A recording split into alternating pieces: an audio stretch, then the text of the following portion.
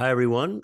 Thanks for tuning in to Doth Protest, a podcast on Reformation history and theology. And we're diverting a little bit on this episode, like we have in past, where we bring on a biblical scholar. And by the way, before I go to that, sorry, you would have heard new theme music for the show. And we have to thank Aaron Shows, who helped with our hymns series when we talked about hymns of the Protestant, well, I guess the Christian tradition. Brother-in-law to frequent co-host James Rickenbacker. So thanks, Aaron. It's a great, well, everyone would have heard it. I think fits the podcast well. So, but anyways, thanks everyone for tuning in. And like I said, we are joined by a biblical scholar, and he's a friend and colleague of mine and a fellow Episcopal priest, Frank Hughes. We actually both reside and serve in the Episcopal Diocese of Western Louisiana. So we've known each other for some time, and we've discussed for some time bringing you, Frank, on the show as well, because you are a biblical scholar, and, we don't, I think, the only biblical scholar I think we have in the diocese. And so we have always had kind of cool discussions and stuff when we've seen each other at dioceses and things, but I'm glad to finally have you on. Sorry for the delay. I know we talked about this months ago, but I'm glad you're here. Well, it's my pleasure. And of course, you don't have to explain to me about being busy. We're both busy, and I'm busy in retirement. I guess you would say semi-retirement in my case. And of Mm-hmm. course, you're the rector of a vital parish in a good-sized city here in the diocese. And I'm a priest in residence of a church across the street from Louisiana Tech University. So, Yep. busy, busy.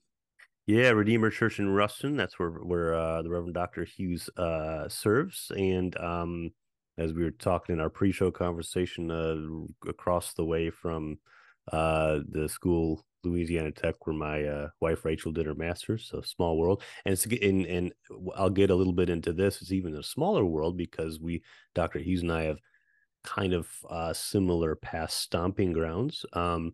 Dr. Hughes has been ordained since 81, and he completed his PhD through Northwestern University. He was actually a joint religious studies program of Northwestern University and Garrett Theological Seminary. This is in Evanston, Illinois, and he studied under Robert Jewett, who's a lifelong colleague of Frank's, the late Robert Jewett, and we will be discussing today was actually a joint work between the two of them. Though I know I think Frank did a little more than he did, but they both had a part in it, and he'll explain that a little bit.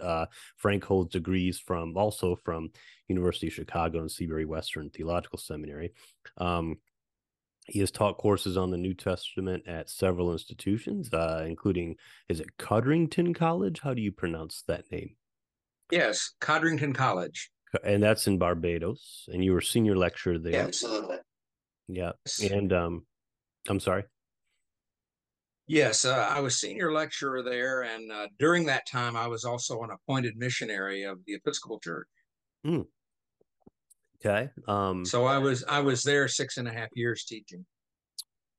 A probably cool experience. Doing something international. And of course, Dr. Hughes has authored a book titled Early Christian Rhetoric and Second Thessalonians, and he's co-authored with Robert Jewett a recent book, The Corinthian Correspondence, Redaction, Rhetoric, and History. Like I said, we have similar past stomping grounds between you and I. You trained for ordained ministry through Seabury Western. I, a generation later, went through Bexley Seabury. I guess it's technically Bexley Seabury Western. And of course, that was it's even different now than when I was there because it was actually I was in the residential. They had a residential full time program still, and in my last year of seminary, they relocated back to Chicago. And so I spent my last year doing studies in Chicago, and I did a couple of classes at Garrett, including a New Testament course under Charlie Cosgrove. And I know you and I have talked about this too before, but kind of more so for the listeners. And I don't, you probably know Charlie. I imagine you. Um, and so, Yeah, and I saw him. I saw him at the SBL meeting at the Garrett reception on I think it was Saturday night, okay. and yeah, he was there, and another retired New Testament colleague was there, and the new the newest New Testament person, uh, um, Jung Jung, I believe is his name. He is Korean, Mm-hmm. and he has just completed a book on Mark, Okay. and so so it was good. Of course, you know, I finished the PhD in 1984, and Bob Jewett taught there from 1980 to 2000. So, you know, we're of a really a different generation Yeah. Yeah. than the current faculty and the current students. And but Yeah. anyway, And yeah, I mean, in Dr. Cosgrove, in fact, what I took with him was a seminar on, uh, it was a Pauline studies course on, oh, what was it? Well, it was interesting. We used the David Horrell's book on, and I can't think of the title, but I'll put it in the show notes. But it was a Pauline ethics class. That's what we looked at some VB Furnish and David Hurrell. It was very interesting. But and I'm curious because so some people go to college, some people get master's degrees, some people get doctorates, and I'm curious to get a little bio, just to not so much bio, but it's more about your of a what sparked your personal interest. I'm interested in hearing from you, Frank. And I like to ask guests this, what got you into what you're into? What got you interested in biblical studies to the point where wanted to as pursue it as a doctoral as in a doctoral program. well, I think when I went to college at Hendrix, and majored in religion, um, and in the 70s, people who were going to go to seminary were not necessarily it wasn't necessarily recommended that we major in religion, or it wasn't usually called religious studies then, but it was religion. And but I sort of fell in love with the Bible. And of course, I grew up Southern Presbyterian in Texarkana, and then I started taking organ lessons at St. James in Texarkana, and I sort of I fell in love with liturgy and the Episcopal Church. So I think those are my passions: biblical studies, um, and the church, Mm-hmm. and church music is um, not far away in third position, I guess. Yeah, I didn't know you played organ. I get to learn something new about someone I've known. So, I used to play at Codrington. okay. So we got again two Louisiana Episcopal priests who did schooling in Chicago, and so and we're both here today. So today's discussion may be interesting. It's apparent, I think, Frank, you and I may have perhaps have had our differences on how we approach some things on the theological level.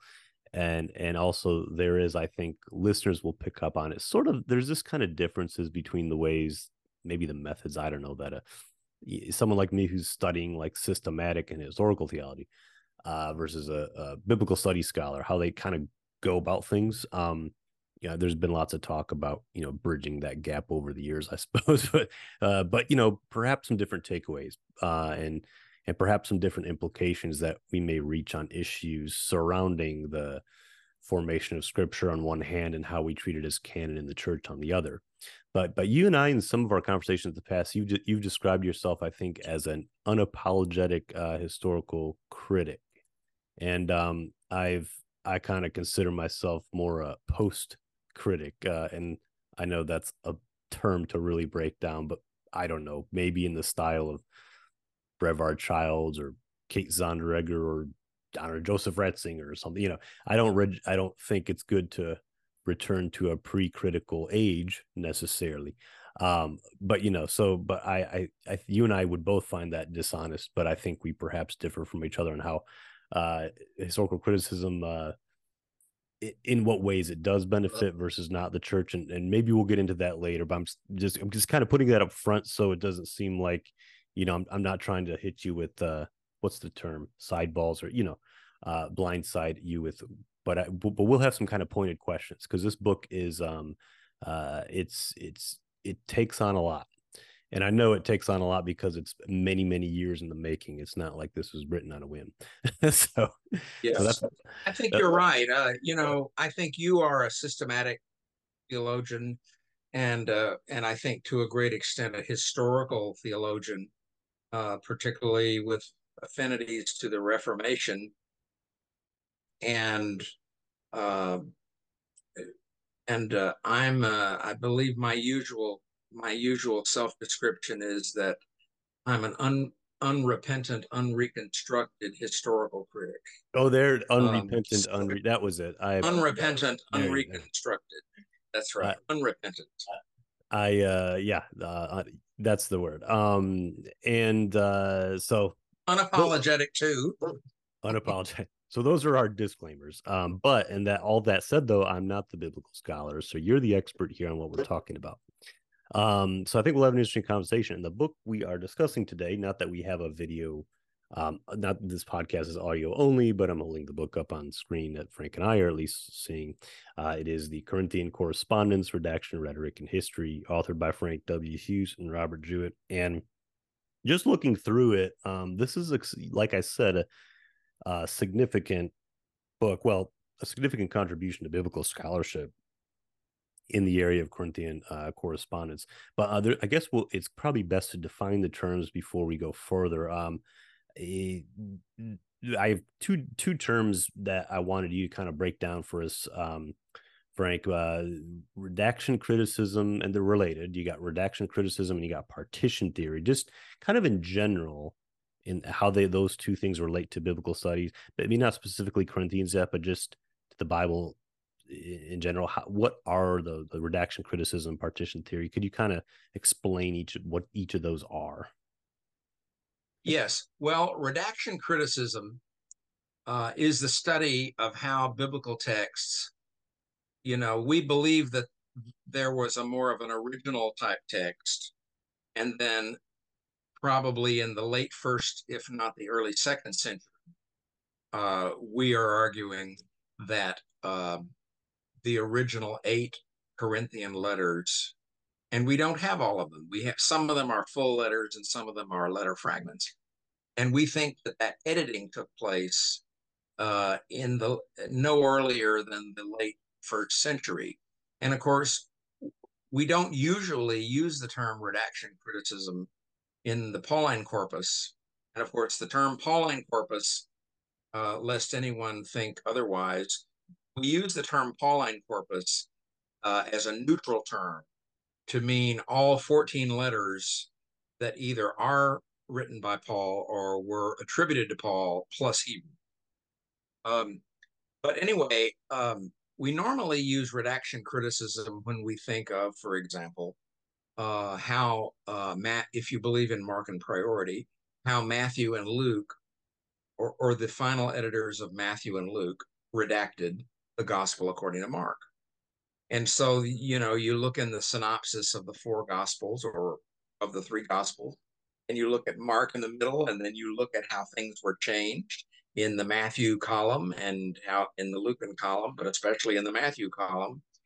And so when you do that and you look at, and you can see patterns of the way that Mark was used, and Mark certainly was the skeleton of Matthew, and Luke. when you look at that, and then you kind of get a consistent pattern of the way the editing of Mark was done in the Gospel of Matthew, then you can actually get a sense of what the point of view of Matthew was. And of course, we know about this particularly with Luke in the famous book by Hans Conzelmann, The Theology of St. Luke, which was redaction critical, redactional, that was a redaction critical study of Luke and Acts. Uh, Georg Strecker's book on Matthew, Der Weg der Gerechtigkeit, was a redactional study of Matthew. And of course, we also know that uh, Matthew and Luke had other sources, and Mark may have had sources too, pre-Mark. But when you can it's great when you can identify the sources, like, Mark being a source for Matthew and Luke, you can Mhm. identify that. Uh, when you are not quite as certain of Matthew, of redaction taking place, that is a more difficult thing to argue. And that is the path that we have chosen in our Corinthian book. And Bob Jewett wrote an article that was published in the Journal of the American Academy of Religion supplement series in 1978, called The Redaction of First Corinthians and the Trajectory of the Pauline School. And that was published in 1978, in which he specifically and explicitly did redaction criticism of um, of First Corinthians, and argued from, there were original Corinthian letters and then they were redacted. So when you think that there are different letters embedded in First or Second Corinthians, then in order to find those letters, then you make a division, for example, between Second Corinthians 10 through 13 versus the rest of Second Corinthians. We call that a partition. And so when you start dividing up the traditional form of First and Second Corinthians, we refer to that as a partition theory. So kind of in layman's And terms, so, you could kind of see it as different parts being weaved together for whatever purpose, whatever motive. We'll get into that, whatever, what kind of motives may be been behind that. But kind of like I said, yes, kind of in layman's terms, speaking for myself, who, on the MDiv level, did some like biblical studies and New Testament classes. I am definitely used to, like you said, the topic of redaction coming up in case of the Gospels. And that would only make sense. I mean, even setting aside like the two source hypothesis or what, I just, even like someone's not sitting next to Jesus writing everything from beginning to end. No, these are people with doing theological reflection, and and they're having to force themselves to pick and choose how to present the whatever life and message of Jesus. They're doing editing, they're piecing stuff together. But I'm not used to so this will why the episode will be interesting. Not used to seeing that so much in the context of like a Pauline letter, where I mean, for the most part, we would think Paul just wrote a letter from beginning to end. And in some cases of his letters, you would judge that he did, but not with Corinthians. So and it leads me to my next question. In particular, out of all the Paul's letters, or at least out of all what the consensus of modern scholarship deems as the authentic letters from Paul, that being Romans, Galatians, First and Second Corinthians, First Thessalonians, Philippians, and Philemon, it is definitely Second Corinthians that has often been considered to be the product of redaction, or at least the product of a much heavier redaction than redaction that may have been received in some of those other letters I mentioned. So I guess if you think about modern day, we sit down to write a letter, we start, then finish. We're writing on we can maybe get into the materials of, we're writing on something different than what they would have in the ancient days, but we compose something from beginning to end. And while this isn't uh like I said, this isn't the same thing as an ancient epistle, some of those other letters I just mentioned from Paul was him sitting down, perhaps from more or less from beginning to end, but not so with Second Corinthians. And as you and Jewett feel, perhaps somewhat, maybe a little bit provocatively, not so much either with First Corinthians. So I'm interested in some of, before we get into you and Jewett, I'm interested in some of the history of the theories about Second Corinthians, like from modern scholarship, which largely sees it as Second Corinthians as being partitioned. You mentioned in your book as a Gunther, and it was the umlaut over you, Gunther Bornkamm, who thought Second Corinthians is the product of what was originally five letters or sources. I guess why is that Right. Bornkamm? Why did he think that? Well, a lot of people thought that before Bornkamm. For First Corinthians, a number of people thought that First Corinthians had had other letters, embedded in it before Johannes Weiss. But see, Johannes Weiss, who was the teacher of Rudolf Bultmann, um, he wrote the Meyer commentary on First Corinthians, became the classic in, and it was published in 1910, and I believe it's still in print. Well, Bornkamm's article, Die Vorgeschichte der zweiten, die Vorgeschichte der sogenannten zweiten Korintherbrief, the history of the so-called second letter to the Corinthians, he pointed out a number of things and brought a whole bunch of things together. He pointed out that, the letters that we have in the New Testament that we do not doubt their Pauline authorship, they were all quoted in the first letter of Clement in about 95 or 96 E.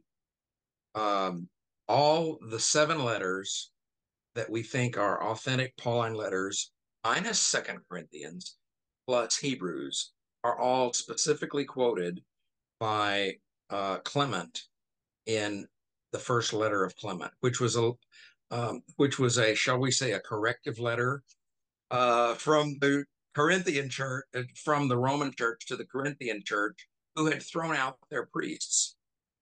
And the Bishop of Rome heard about it, and the church at Rome wrote this. I mean, Clement wrote it, and he wrote a letter. And if you think Paul ever wrote severe letters, First Clement, magnify that by 4 or 5, Mm. and you'll get First Clement. And I admire that letter very much. But in any event, he basically says, what you did, you can't do.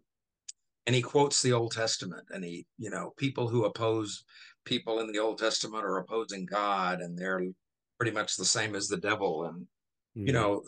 things of that nature. Well, First Clement did not quote Second Corinthians, but it did quote First Corinthians. Didn't quote all of it, by the way. So Bornkamm argued in that article, which was first in German, and an English summary was published in New Testament Studies in the 60s, that that it was the so-called second letter.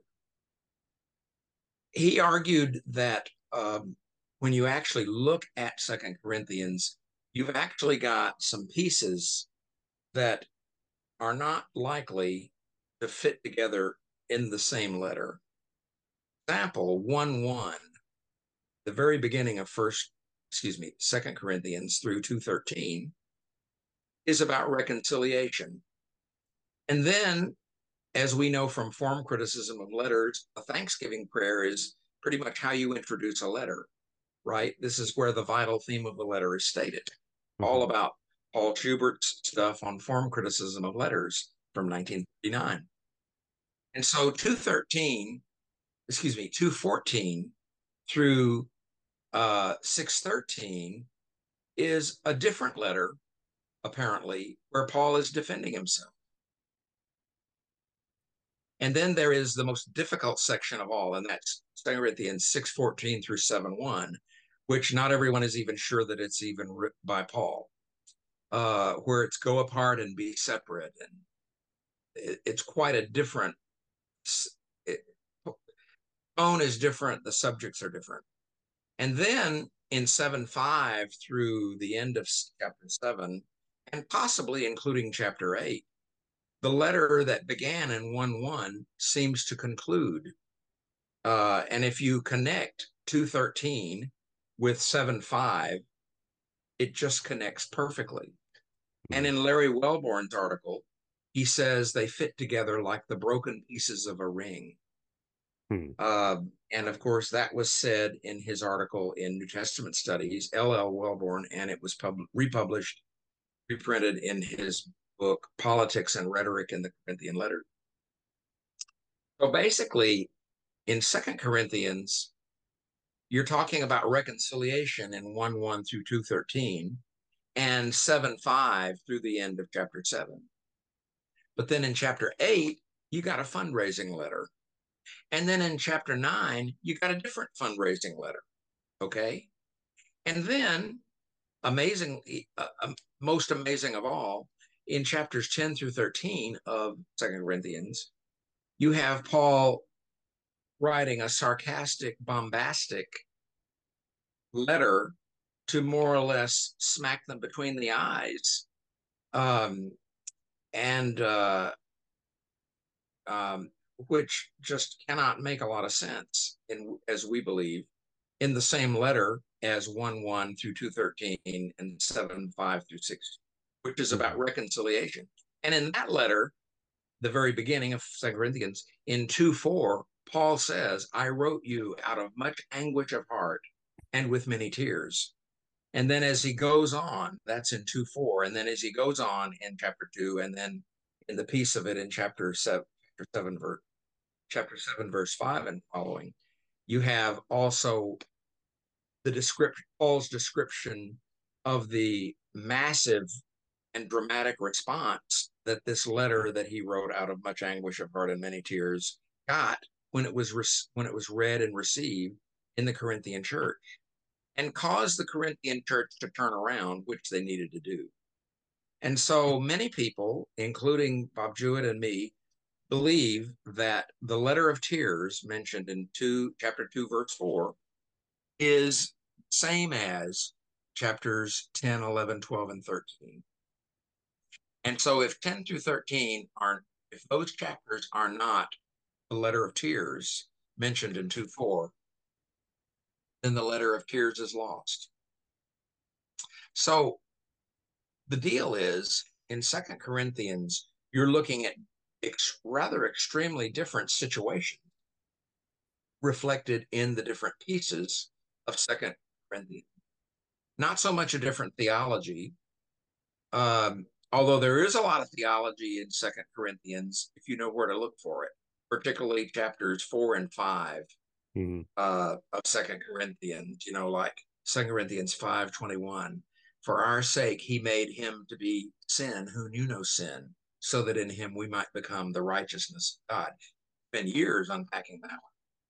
And so there's lots of theology, but you have to know where to look for. Because in letter E, which is chapter 2, verse 14 through 6:13, and then 7:2 through 4, you have Paul essentially saying, um, Paul, for the first time, Paul defends himself, that letter E. And he defends himself and he talks about what apostolic ministry and ministry really is, rather than having beautiful rippling body and being able to do magic or being able to impress people. Paul says, uh, basically, it's just, we are human beings and we don't quit being human beings when we become apostles. And so Paul talks about, and of course, in letter F, 10 through 13, Paul talks about Paul talks about his weakness. And of course, in 10 through 13, the nasty letter F, in 10:10, he says, they say his letters are weighty and strong, but his appearance is an appearance of weakness, and his logos, his oral rhetoric, just really stinks beneath discussion. Mm. And basically, Paul accepts the idea that the charge that he's weak. And it culminates in the foolish discourse where Paul is Paul brags of his weakness. And then, of course, the culmination of the foolish discourse is where Paul had the thorn in the flesh given to him, whatever that was, and he asked God to take away the thorn in the flesh 3 times.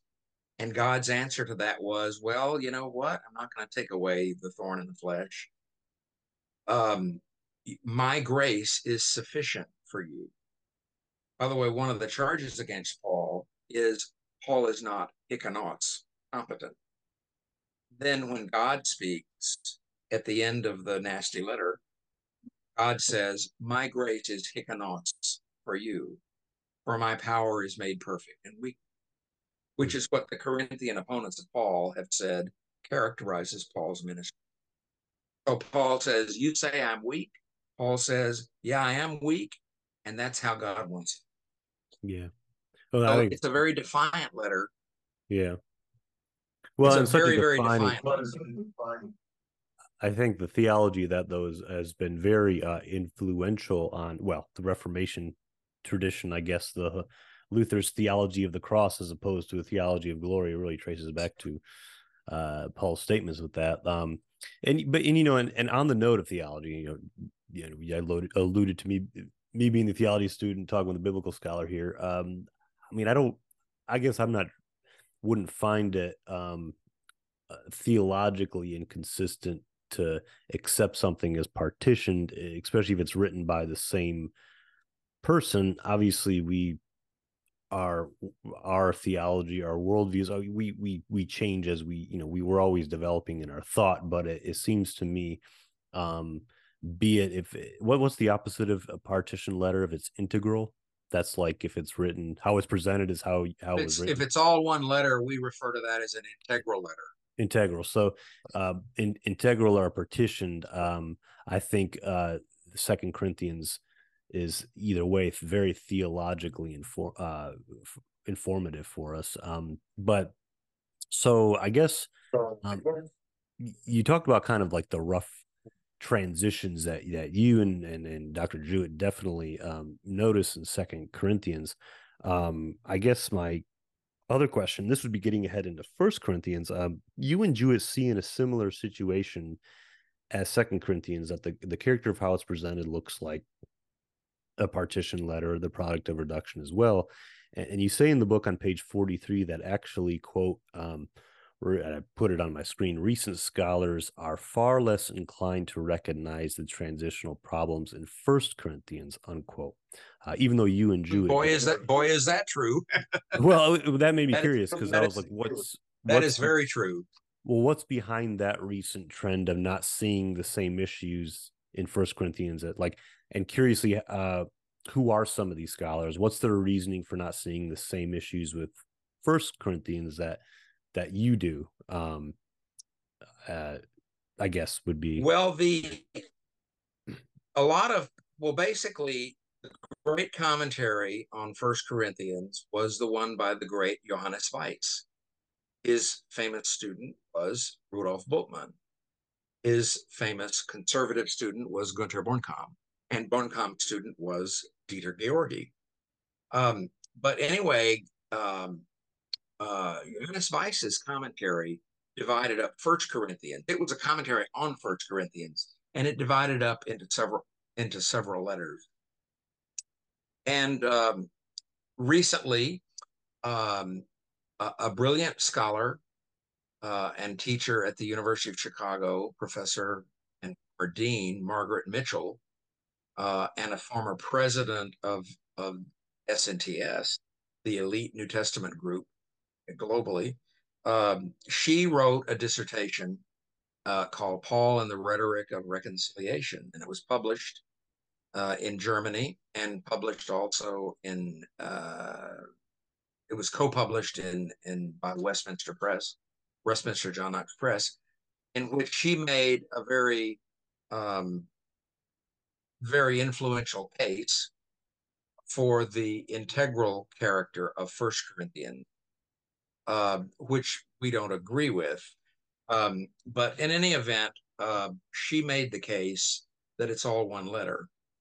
And then my my good friend Raymond Collins wrote a commentary in the Sacropagina series, arguing also that First Corinthians is all one integral letter, even including uh, the what many people think is an interpolation in 1433b through 36, where it That's says the women got to be woman being silent. silent. Yeah. Yes, women got to be silent in church. And if Hmm. they want to know anything, ask their husbands at home.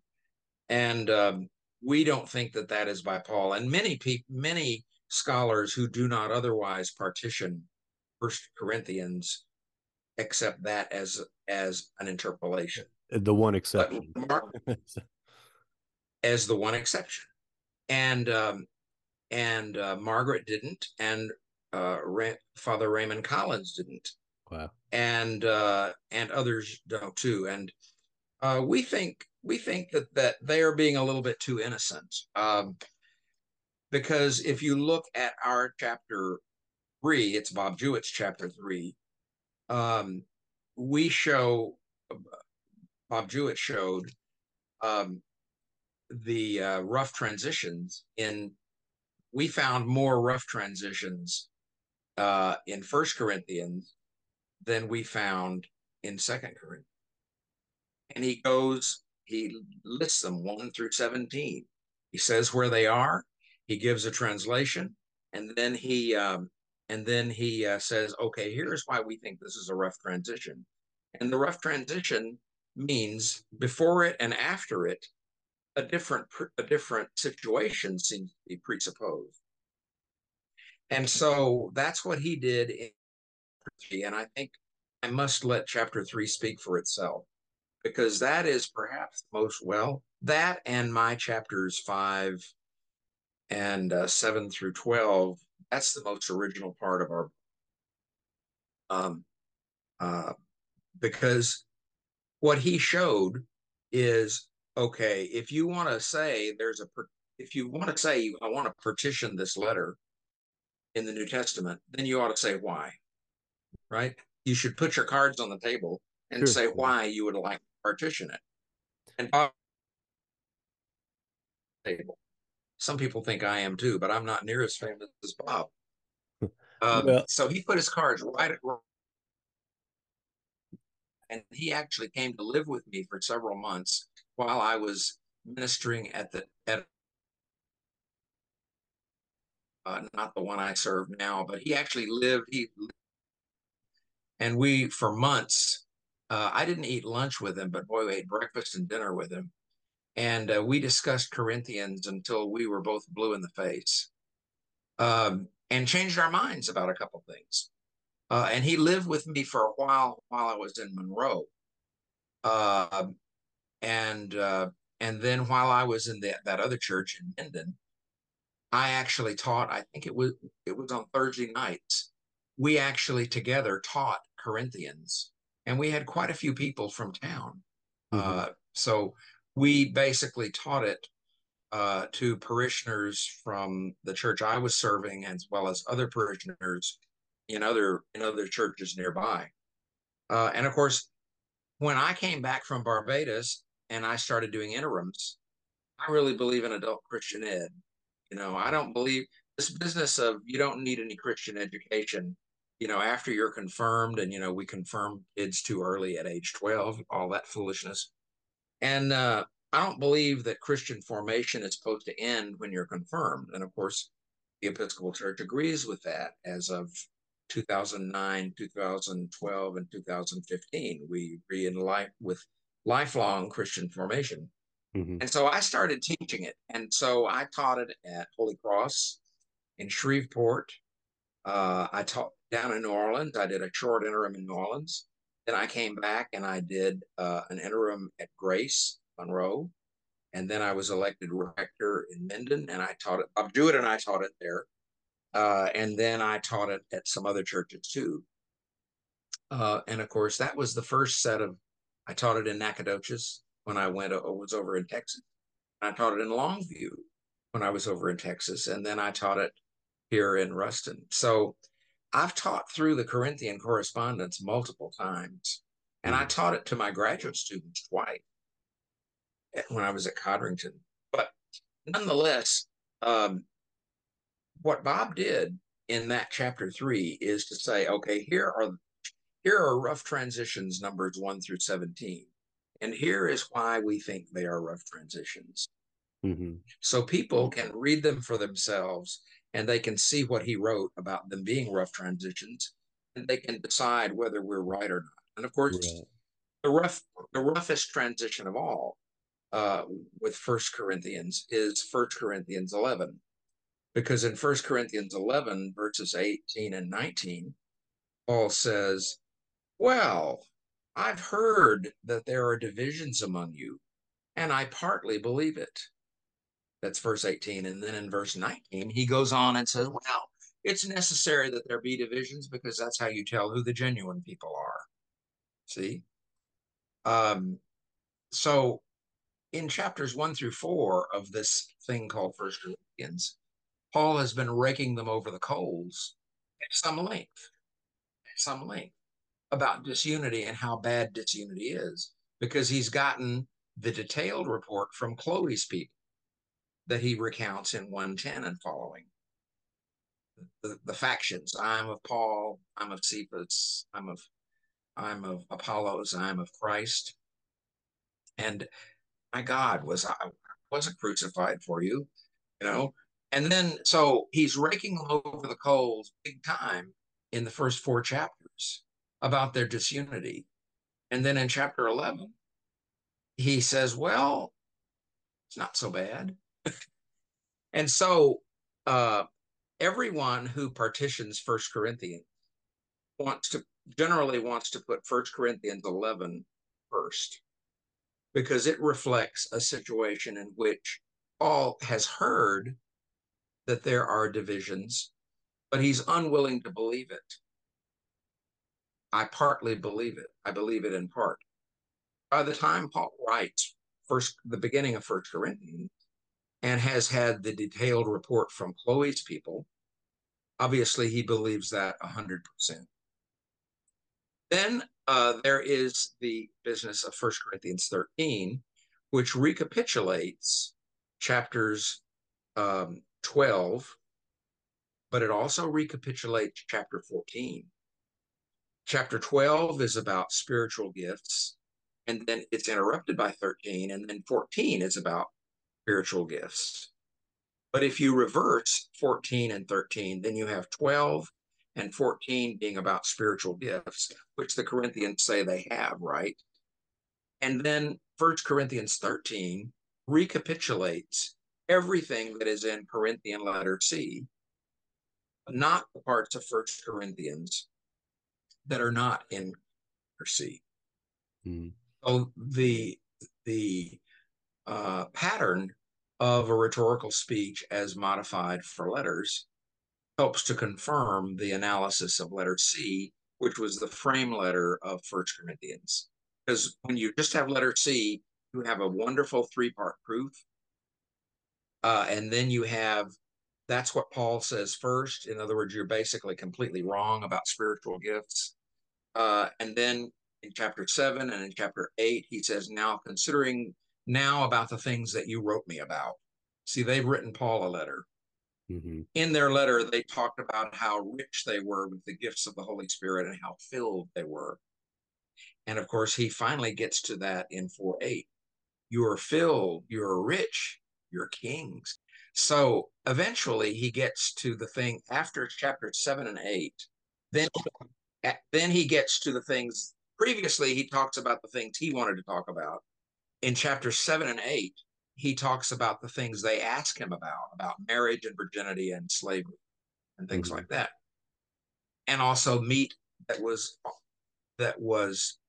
to be eaten, but had probably been in the pagan market and Mm-hmm. therefore used in pagan worship.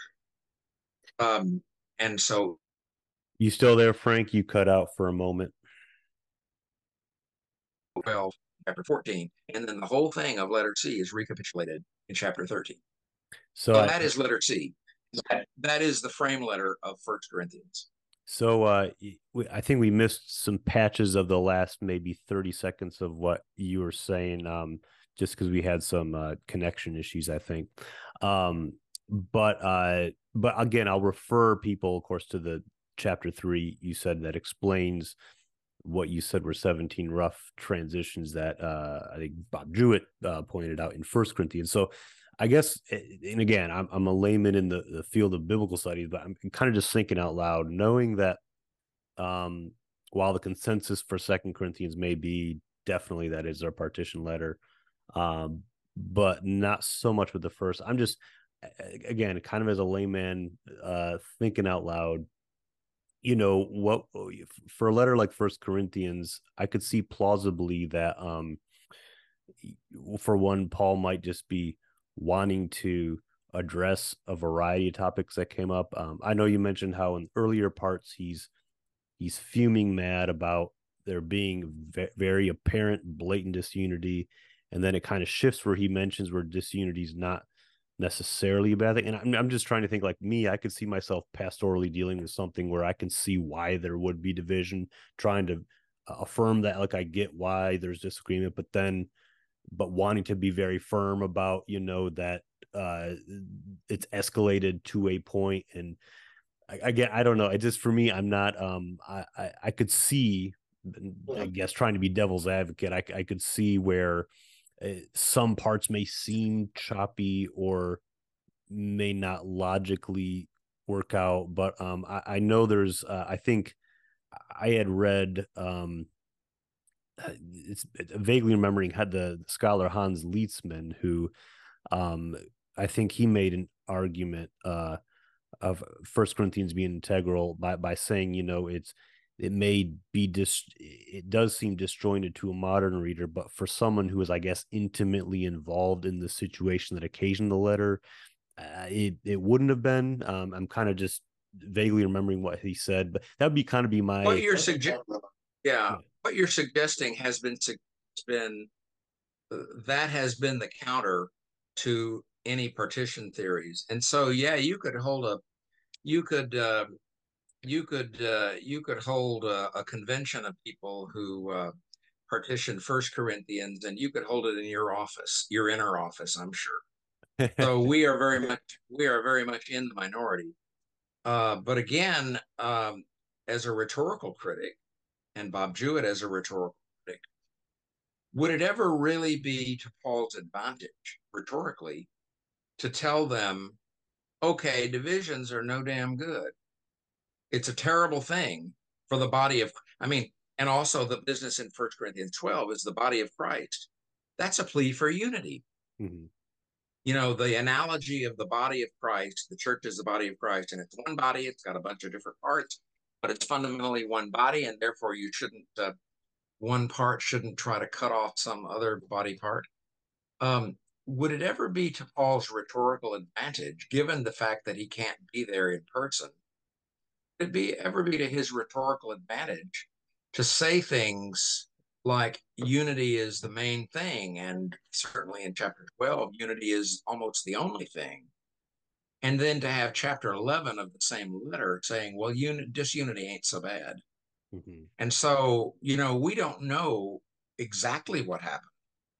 As historians of this literature, these writings, we have to reconstruct what happened, and we reconstruct it according to probabilities.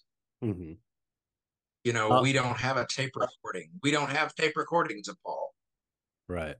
and we also don't have original autographs of Paul. We don't have any copies of Pauline letters until P46, which is usually dated around 200 CE. Hmm. So we think that there was plenty of time for editing to take place, given the fact that other Pauline letters were being constructed, written, like Ephesians, possibly like Colossians, and as I argued in my dissertation, which Bob Jewett disagreed with, Second Thessalonians, in the late first century period, could be second century. Um, you know, they're writing new Pauline letters. And so, what makes you think that they wouldn't have edited uh, already already written Pauline letters? Yeah, And of I course, if you have people saying, okay, Paul could have said this, and then in chapter 11 he could say something different, but then he gets back to unity in chapters 12 and 14 about spiritual gifts and the body of Christ. And Bob and I think Bob said a lot about this, that contributes to the idea of Paul being one of these really, really crusty people who could say one thing and then say something rather completely different. And so that contributes to the crusty image of Paul. And when you look at First Thessalonians, which is one beautiful integral letter, when you look at Romans, which is a beautiful integral letter, with the exception of Romans 16, 17, and when you look at Galatians, a marvelous and powerful integral letter, all three of these letters being highly theological too, you see letters that flow and have a thematic and rhetorical unity, which mhm. rhetorical critics have uncovered. Uh, Hans Dieter Betz in his commentary on Galatians, Bob Jewett in his commentary on Romans, myself in my article on First Thessalonians. When you look at letters that are undoubtedly integral letters, and you see how well and how consistently they flow, and then you look at what Paul seems to be doing in First Corinthians and how he seems rather completely to change his mind in chapter 11. Then when you get to chapter 12, he's talking about unity again. Then you have to say, what is the most likely historical explanation of the text we have? Yeah, I get. I mean, part of me thinks, well, one part of me, and I'm not trying to like a smart alecky answer, but like the didn't the redactor catch that Paul's being inconsistent? If we're gonna put it piece it together this way, um, I mean, surely they, and who knows? I mean, I'm like again, I'm not, I suppose very well, especially with Second Corinthians, I definitely see a compelling case for me for it being partitioned. But I guess I'm curious to and we can get into rhetoric in a moment, but like when we say things like rough transitions and smooth transition, when we define, like you mentioned flow a moment ago, um, noticing the flow of especially of what we've classified and deemed an integral letter versus what we've not deemed as an integral letter, and seeing choppiness. I wonder though, are we putting, again, layman thinking out loud, are we putting an expectation on Paul to always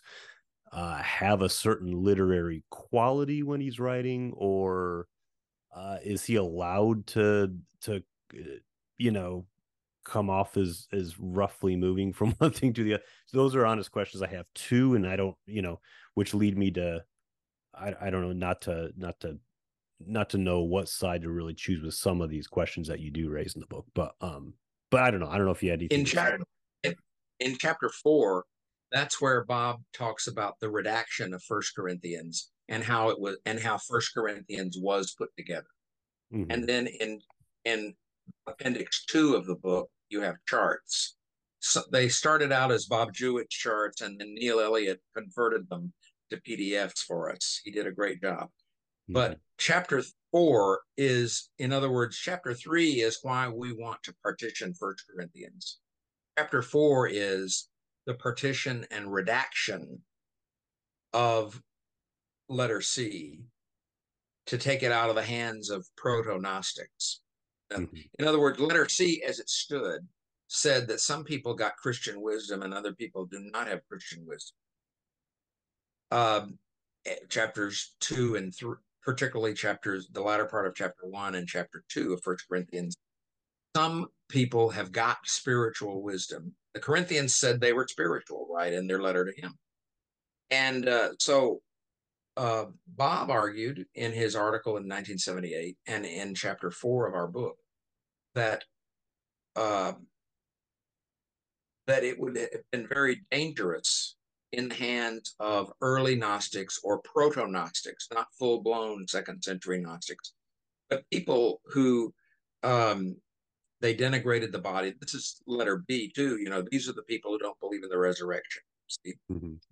And so uh, the stuff about the latter part of chapter 1 and chapter 2, talking about some people, spiritual things are only understandable and explainable to people who are spiritual. So there are some people who are spiritual who can understand Paul, and that would have been very dangerous in the Lends hands of itself. He lends itself to the Gnostic concept of. and so proto-Gnostic, and we agree with Hans Conzelman there, not full-blown Gnostics, proto-Gnostics. And so basically, we think that in order to take letter C out of the hands of proto-Gnostics, then the redactors put pieces of authentic Pauline letters in with letter C, and to blunt the force of it, so that you wouldn't get the idea that, okay, only spiritual people can understand Paul. Only spiritual people can understand spirituals, which is what the Corinthians thought. Mm-hmm. And something like that, Paul does argue at the beginning of chapter 2 of First Corinthians. That would have been like fire in the hands of proto-Gnostics. And so Bob argued in 1978 and also in our book um, that that was the reason for it. Mm-hmm. The book's rather fascinating.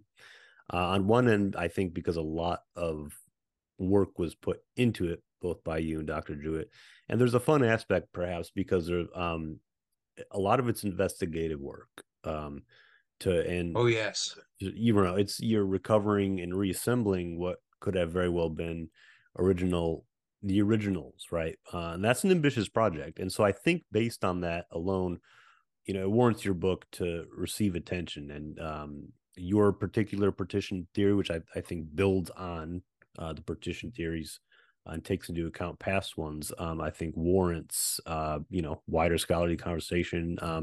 And it needs to be referred to, I think, here on out going forward in the future with Pauline studies. I encourage our listeners to check out the book and just really read the details more. Obviously, an hour long podcast can't get into it, but you know, he describes letters A, letter B, letter, you know, it go through H, and what the specific themes of those were, and how, according to him and Dr. Jewett's theory, they're reworked into what we see in First and Second, both First and Second Corinthians. So, now one of the things I said, and this isn't just in your book alone, it's in other critical studies, I guess, that I've struggled with, was involved the method of the rhetorical categories. And I think I mentioned this to you, Frank, a year or so ago, and I know you don't like this scholar's, at least his work. I was reading Luke Timothy Johnson, you know, the Catholic conservative biblical scholar, though he's not conservative on. yes, He's not conservative on everything. I know he's progressive on like LGBT that's right, issues, but that's you know, right. Yes, yes, conservative in the sense of he's not pushes back against critical scholars on certain aspects. Johnson's book, his first volume of the two-part Constructing Paul, where he warned against what he referred to as seeing Paul as if Paul mechanically arranged letters according to letter writing conventions that involve the different rhetorical categories. He he thinks some certain scholars have taken that a little bit too far, and he actually cites Hans Dieter Betz as one of them. And then I've also run into I would be another. He would say that about me, I'm sure. well, and Donald Hall also, and and in many ways his book, he wrote a work that's probably very much a nemesis to, because he argues for the First and Second Corinthians both being integral, but he too thinks he too thinks that just as in how pre-critical exegesis would try to find a Catholic Paul versus a Protestant Paul, he thinks a lot of critical exegesis, especially in the rhetorical criticism, tries to kind of impose categories that may not always fit. And so I've always kind of, I mean, what would you make of those critiques of Betts? And he too, Donald Hall's, and I'll put a show note in the for our listeners what book I'm Yeah, referring to. we've been hearing, rhetorical critics have been hearing this for about 30 years, if not more. Mm-hmm. And so the real deal is we have never said that Paul ever saw a rhetorical handbook. Mm-hmm. Um, but we think that rhetorical instruction was a pervasive part of the regular. In other words, you studied grammar, you studied rhetoric, and then Mm-hmm. a few people studied philosophy.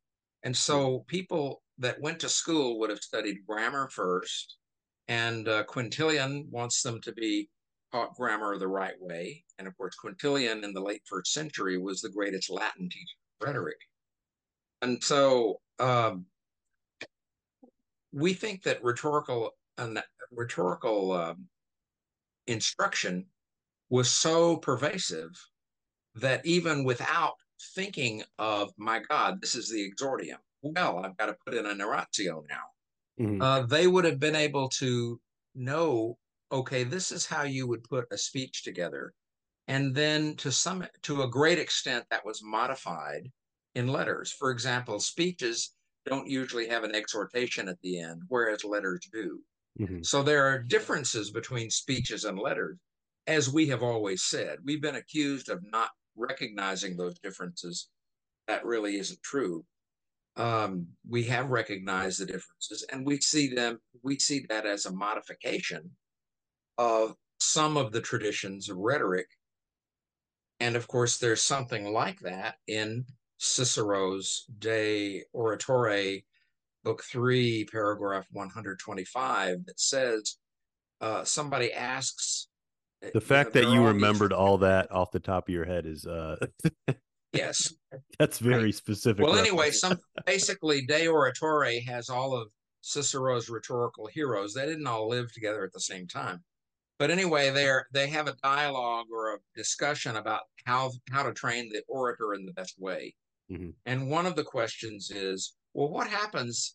What happens if it's not, a funeral speech or a ceremonial speech, or it's not before the Senate or the council, or you're not in court? In other words, those are the three genera of rhetoric, epidictic, deliberative, and judicial rhetoric. And then Cicero says, well, a ready orator who knows rhetoric doesn't need a new genus of rhetoric. You would know what to do based on the situation. And he suggests that if what would happen if the Senate needed to write a letter. Mm-hmm. And so Cicero suggests in De Oratore 3, 125, that a mandatum from the Senate could indeed have rhetorical character, including which would include rhetorical. We also know a lot about rhetorical theory, um, invention, or the use of topics, perhaps, arrangement. In other words, this how you put a speech together, and style, the smaller bits and pieces of style, had to do with written rhetoric. Mm-hmm. And then memory and delivery had to do with oral rhetoric.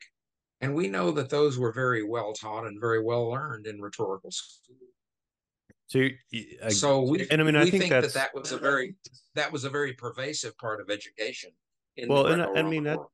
that's fair. I mean, I think it's plausible. I mean, it's you're saying that it's not even one does not even need to be conscious that they're employing what we would give these Latin terms to as far as rhetorical devices. That they're just is this net because of one's it was in the air because there was plenty of elements in someone's upbringing and education that it just naturally comes out when they do sit down to write or compose Well, something. they were Latin terms, but before Cicero, they were Greek terms. Okay. Cicero brought Greek rhetorical instruction into Latin Okay. in a very young handbook that he refers to as, well, it slipped out of my notebooks unaware, De Inventione. Um, and so Aristotle wrote a handbook of rhetoric. Hmm. Um, the art of rhetoric is first two the first two books of it are very philosophical, and the third book of Aristotle's art of rhetoric is very much traditional instruction. Hmm. um, so we think that that was well taught and well learned, and I think you have a copy of the article that I wrote on first the rhetoric of First Thessalonians. Hmm. uh, there there I show you, I give a bunch of references and show how the rhetoric of that letter worked. Hmm. Now, is So I would how that would yeah, Paul, that would, kind of looking at Paul's biographical details, how would that have fit in? Because there's a debate on whether he was a Roman citizen or not. But also, what was the typical for someone with rabbinic training and education? That, I mean, you're in a pretty Hellenistic environment, kind of no matter where you are. Is a person in that situation without having to been a Roman, he's still exposed to, he's still brought up in that, correct? Or well, trained. Tarsus is well known because seven famous Stoic philosophers, their hometown was Tarsus, Tarsus. Yeah. and it was considered like a college town for philosophy, particularly Stoic philosophy. Mhm. Um, Paul, in terms of rabbinic training, that's something that's in the Book of Acts, and one looks in vain for that in the Pauline letters. So if it's not in the authentic Pauline letters, um, or in any Pauline letter that Paul has this rabbinic training with Gamaliel and all that, um, uh, the idea that Paul had this rabbinic training is a secondary idea. In other words, Acts is a secondary source, whereas the primary source for Paul are his authentic letters. And so I don't find anything that's um, unabashedly rabbinic um, in the Pauline letters. Um, I'd like to find it, and there are people who do find it, but I myself don't find it. Well, My I mean, training was we could have a my whole. training was more my training was more in the Greco-Roman Paul rather than the Jewish Paul.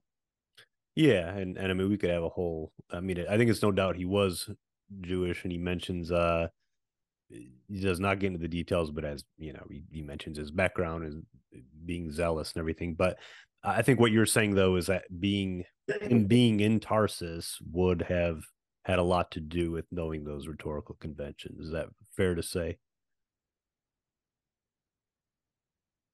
Well, yes, given that the normative, as far as we know, around the Mediterranean Sea, Hmm. we know that there are rhetorical schools all around the Mediterranean Sea. If you were to look at George Kennedy's book, The Art of Persuasion in Greece and the Art of Rhetoric in the Roman World, there's full documentation of that. Um, uh, so the normal sequence of education was grammar, and then rhetoric, and then for some philosophy. Okay. Uh, Many people look at the the latter part of the first chapter of Romans, in other words, 118 and following of Romans, and see Stoic ideas in Romans. In other words, there's order in the universe, there's order in the cosmos, and because there's order in the cosmos, you should be able to figure out that there had to be somebody who did the ordering of it, namely Hmm. a creator. And Yeah. that's what Paul argues in 118 following. That's very, very, that's very closely allied with what some of the Roman Stoics would say.